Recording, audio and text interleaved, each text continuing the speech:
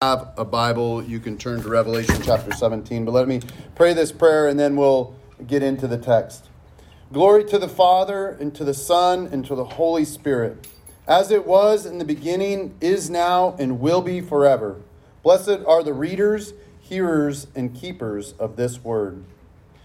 Then one of the seven angels who had the seven bowls came and said to me, "Come, I will show you the judgment of the great prostitute who is seated on many waters, with whom the kings of earth have committed sexual immorality, and with the wine of those sexually immoral dwellers on the earth have become drunk." And he carried me away in the spirit into the wilderness. And I saw a woman sitting on a scarlet beast that was full of blasphemous names and had 7 heads and 10 horns. The woman was arrayed in purple and scarlet and adorned with gold and jewels and pearls, holding in her hands a golden cup full of abominations and the impurities of her sexual immorality.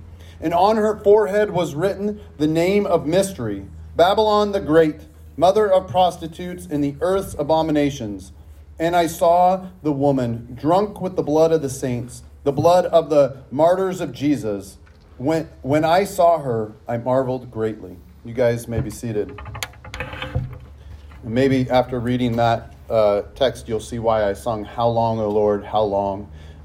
It's texts like these that I've not been looking forward to in Revelation, yet at the same time I believe wholeheartedly that God has us here and he wants to speak to us about this. And you guys know by now the scarlet beast and the gold and the jewels and stuff. I'm not going to get into that. I don't know what all that signifies, but today we continue in the 7th bowl of wrath that is being poured out on earth. And instead of this being like a continuation from last week, it's almost like the backstory on the enemies of God. Last week we saw just what the cult of empire can look like, and so Babylon being that. And then this week we see one of the enemies of our Father, Son, and Holy Spirit. We see the enemy that is known as the great prostitute with the name of mystery. And the name of mystery is Babylon the Great, the mother of prostitutes and the earth's abominations. Here in this text, we see very clearly the invasive nature of sin and idolatry into our lives. And let me put it this way. Sin is anything that misses the mark of perfection in God's eyes. And idolatry is anything that is placed, or we place it, in the place where only God should be. Anything that has preeminence in our lives that other than God, that is idolatry. And I think idolatry is a little bit sneakier than sin. And it's sneakier than sin because if we define sin as missing the mark of God's perfection, we all go, well, yeah, of course, we miss the mark of perfection. But idolatry and placing something as important or first in our lives is more difficult to see because we have so much that competes for that spot in our lives for our undivided attention. And it's a bit more difficult for us to discern or maybe even understand in our lives. And so idolatry does this thing, like it can take a really good thing and then move it to preeminence. And then that becomes an idol, and that idol destroys us. So we can take a thing like common idols in our culture are power, money, influence, or popularity, if you will. And none of those things are bad in and of themselves. If people have power and money and popularity or influence, and they are subjected to God with all those things, they can be used in great and glorious ways. But these are things that in our culture are... people will do the most ridiculous and unscrupulous things to gain in any of these areas. I have seen people do the worst things to themselves and to fellow human beings for gain in these areas. And it's one of those things that sometimes it's really sad to see. Sometimes like you can see like a lot of time on like Facebook or Instagram culture, the currency is likes and comments and stuff like that. And people just do the most ridiculous things just to have that thumbs up or that heart or get the attention that they so crave. So idolatry is one of these things too, where we've seen people do really, really bad things just to get a little bit more money, just to get just a little bit more power, or just to have influence over the right people. How many of us have been ignored by somebody because, quote unquote, someone important came by, and then our friends kind of just like ditched us and went to talk to someone more important? Anybody that's happened? Yes. Okay. So most of us. And it's one of those things where they want to have influence over the right people, or sit next to power. And then when they get it, they wield that power or influence or money in unhealthy ways over people. And they lord it over people. And these are common idols in our culture. And the great prostitute is the idols of this world that are trying to take us away from worshiping Jesus. That's what the great prostitute is, or at least it's the mother of these idols. It's the one that's given birth to all these things. And this language here in this text is sexual language to show the lewdness and the shame of chasing idols. It's one of those things, it's pitting the great prostitute over against fidelity in Christ, over against just staying with him. And we can think of it this way. Sex is an intimate act that God can use to deepen our relationships with one another. It is a beautiful and great gift that God gives us. It brings life into this world, but it is also totally enjoyable. And so it's one of those things that God does this because he wants us to have life come forth from us, but he also wants us to enjoy life, enjoy the love of our spouse. And there is a connection that can happen that is beautiful and loving. And it's completely intimate. And it's not meant to be shared with every person you have an affinity for. In fact, in the New Testament church, sexual relations should be between a husband and a wife and should not be shared with anyone other than that. And it should not be shared, certainly not with a prostitute, and certainly not in adultery. And adultery and prostitution would include lust, even in our minds. That's what Jesus says, even in our minds. It would include any form of pornography, but more than just sexuality, it is also a level of intimacy there that happens. I can say it this way. Mo knows me better than any other person in this world does. She knows me better than any person. There are conversations that we've had. There are attitudes that I've revealed only to her. You guys can probably see it. I wear stuff on my face, but you can probably see it at times. But she knows the depth behind it. She knows the hurts and the wounds that are there. She knows the insecurities and insufficiencies of mine, that she knows them to a level that you guys can only guess at. And I feel safe enough to share them with her because she is her and because she is my wife and because of that mutuality that we have there, that intimacy that we have. It's a marital relationship. And this was set up to show what fidelity or faithfulness can look like. It gives an apt metaphor for the reality of what faithfulness can look like in this life. It also allows us to practice faithfulness and loyalty to each other, but then also as we do that, we give ultimately our loyalty to God. And in loyalty, we know that we limit ourselves to the giving of one.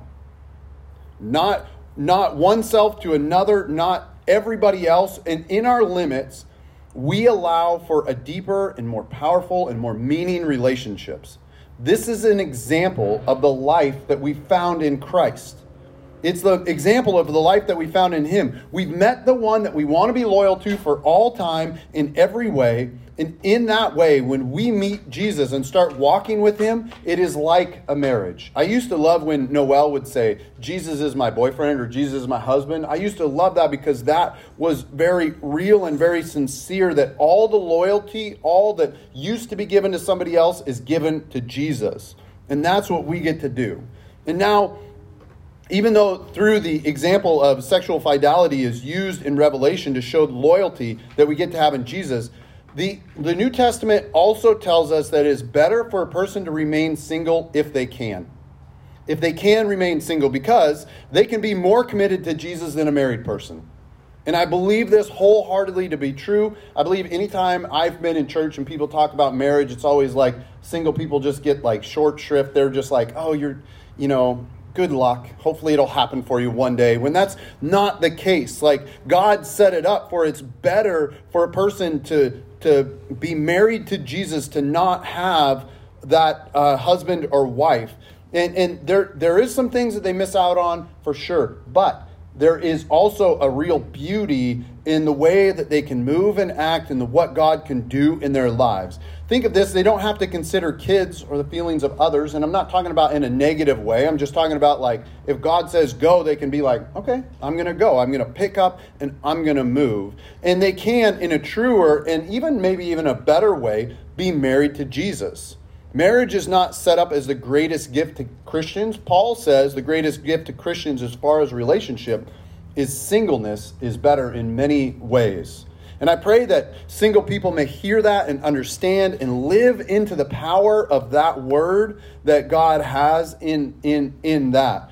And yet the Bible has used the image of adultery and prostitution through the whole book to show us the ugliness of this sin and idolatry in our world. The Bible has used these images here in Revelation 17 and 18, and it'll give us an honest look at the reality of idolatry and the reality of its nature. If we are to live in fidelity in relationships, then any form of cheating is harmful and damaging, period. If we are lured away from faithfulness by any promise, that promise is a false promise and it's unhelpful in the long run to live a good and pure life for Christ. And as we attempt to live for Jesus, we want to live for Jesus with every aspect of our life, every single area of our life, not just certain sections of life, but the whole of it. And we desire to strive for a life lived solely for Jesus, even those that are married. We have our spouses, but we strive to live our life solely for Jesus. Revelation 17 is showing us the nature of idols and what they are like and how they don't want us to live this way. In a healthy marriage, a man and woman remain faithful to one another for all time. Amen? They don't cheat on one another sexually or in any other relational way. They don't sell or rent out any of their marital rights or privileges to anybody else. And I'm not just talking about sexuality, but emotionally as well. And there are many thoughts and deeds and words that are reserved for that most intimate of relationships only. That is, if the marriage is to remain healthy. And faithfulness will understand and treasure this relationship above all others. And in faithfulness of marriage, we are supposed to see the faithfulness of Jesus. Because Jesus loves us, Jesus forgives us, Jesus bears our wrongs. Jesus knows us better than anybody else, even the unpleasant parts, and he still says, I love you. And that's what marriage is supposed to be like. None of us have a perfect marriage like Jesus is perfect. But we all strive to be Christ-like. And for those who are married, we strive to be Christ-like in our marriage. And those who are single, we strive to be Christ-like in our marriage to Jesus, to reflect Jesus to those around us. This is what we get to do. And when a couple is fully devoted to Jesus, both of them have Jesus above their marriage, it is a beautiful and powerful thing to behold. That is because it looks more like Jesus than it does themselves. And that's what we get to have. And now if we have a picture of what a healthy marriage can look like and a healthy symbol of God's love towards us in Christ, then we also know that we have an enemy who doesn't want us to live in health. Does not want us to live in health. This enemy takes something beautiful like marriage and sex and turns it into what the text says here is an abomination. And an abomination, I love this word actually, it's a pollutant that is meant to defile beautiful and pure things. It's anything that comes in and is toxic. And it does this because it hates beauty. At the end of the day, it wants to pervert beauty. And this is what idols are. They hate beauty. They hate good gifts. They hate purity. They want to gobble up the good in life and turn it into something loathsome. That's what idolatry does. And when we chase ultimate satisfaction, the kind that we can only get from being content in Christ and who he says we are, and then seeking first the kingdom of God, This is a beautiful thing. And when we chase that ultimate satisfaction in Christ, it's a beautiful thing. And the chase is to be a satisfaction, and it's a great endeavor, something that we should strive for. But it can also be easily polluted.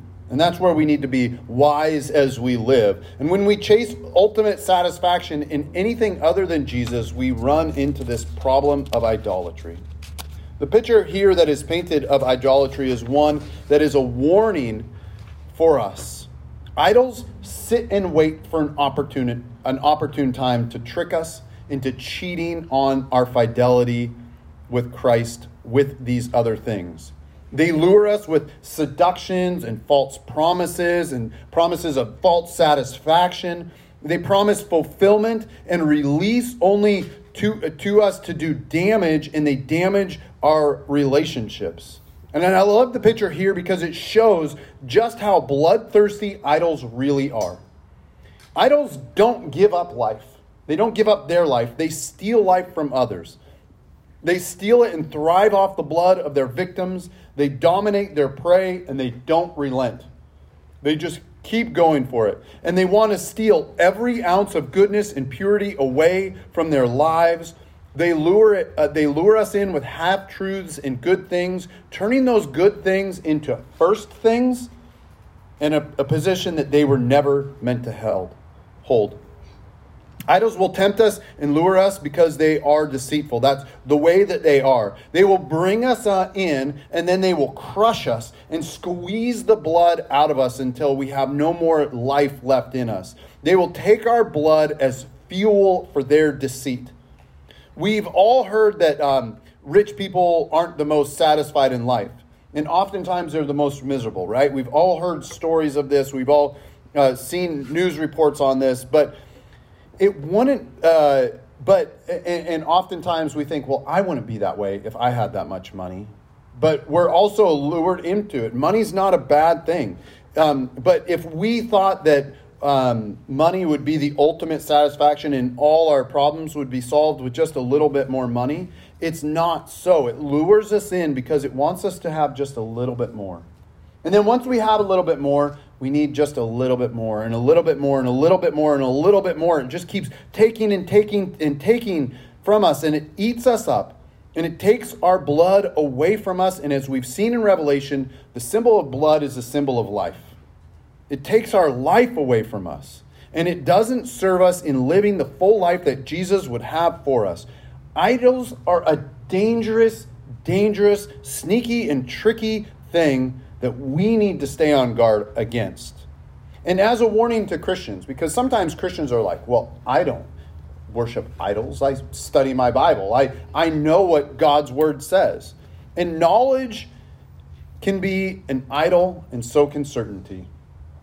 We often want to know or think something or have a bit more knowledge, and that these things will somehow deepen our relationship with Christ. And like if we just study harder or memorize more verses or the right verses or understand the deeper meaning behind Scripture, all of these are excellent things in and of themselves. But they can also become idols in the Christian community real quickly. And then there's certainty. Being certainty and knowing how God acts and thinks about everything or most things is dangerous as well. We want to search the mind of Christ. That's what we get to do. But his ways are so much greater than our ways, and his mind is infinite, whereas ours are finite, and we can't understand his ways or his timing or some of the things he's doing. Oftentimes, we think that things are certain, and in that certainty, it is a trap. We don't get to dictate to God how to be or act. Amen? That's not what we get to do. We get to remain humble and walk with him day in and day out. And then I was thinking about this because this is a hard thing because certainty is good. We all want to know, like with certainty. And we all want to believe, and we all want to have faith, and we all want to have more knowledge of Christ. But we have to look no further than Jesus' interactions with the Bible scholars of his day. Jesus was hanging out with tax collectors and prostitutes, with sinners, with people who had idols. And Jesus was accused of being a partier and a bit of a rebel. And he didn't show up and act how the scholars and church leaders wanted him to, or told everybody that this is how Jesus would be. And then we can see that Jesus, his harshest words were reserved for those religious people who thought they knew everything and thought they knew how God would act. And I want to make a note about the use of the word prostitute, because it comes up in the next couple of chapters.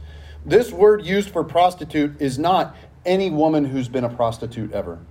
It's not that. It's a part of the meaning of this word and the usage here and the usage in Revelation, even in like the word studies on this word. It signifies a political entity that is hostile to God. We saw that last week in the cult of government.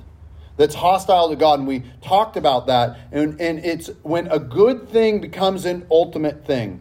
That's all it is. And sometimes governments do that. And so we can look at it in that way. And in my friends and in my studies and talking with most women who I've known who are prostitutes, or they have been prostituted, which is different. They have been owned, they have been used, they have been controlled by another person. The prostitutes themselves have fallen prey to the lure of idolatry, whether that idolatry be security from friendships that they have that can only be functioned through this warped world of prostitution. Maybe the security is money or provision, or maybe it's sex. But in this, their lifeblood has been stolen. Their lives have been destroyed in the process. This text is not meant to shame prostitutes at all, even if it is a warning. We can be reminded and comforted that Jesus hung out with such women, giving them dignity and giving them worth and love and acceptance. And Jesus was likely the only man that they ever met, that these women met, that he didn't need or want anything from him. He loved them for who they were, and he never forced himself on them. That's who Jesus is, and that's what he does for us. As we wrap up this sermon, the blood-taking nature of idols should be pit against the blood-giving nature of Jesus. The fact that these idols need so much blood to fuel their flame, and they fuel their idolatry, and they take our blood as fuel for their deceit, whereas Jesus gave his blood because he knew we'd fall prey to these and be victims of these idols. And he didn't want us to stay in idolatry. And only his blood could wash us clean and forgive us for the times that we have fallen. The blood of idols wants to remind us that we are dirty and full of shame. And it wants to cling to us and stick to us and tell us that we're not worthy and that God can't love us because of these things. Yet the blood of Jesus shed for us on the cross wants to forgive us and remind us that he has seen our sins. He knows them. And he doesn't want to call us dirty. He wants us to be forgiven and clean and accepted fully in his love. And it's a beautiful thing when we are fully seen, fully known, and yet fully loved. And Jesus rose from the grave to give us a new way of life. And I pray that we, in our singleness for those who are single, in marriage for those that are married, may reflect the beautiful faithfulness and forgiveness of Christ to this world who is desperately seeking satisfaction. And we can be content in the gifts that God has given us. I pray, this has been my prayer this week. May we be faithful to Christ in all we say and do. As individuals and as a group. May we be faithful to Christ in all we say and do. May we let his blood wash away our sin. And in that forgiveness, may we live a life free from the false idols of this world and their devastating effects. So Jesus, will you please do this in our lives? In Jesus' name, amen.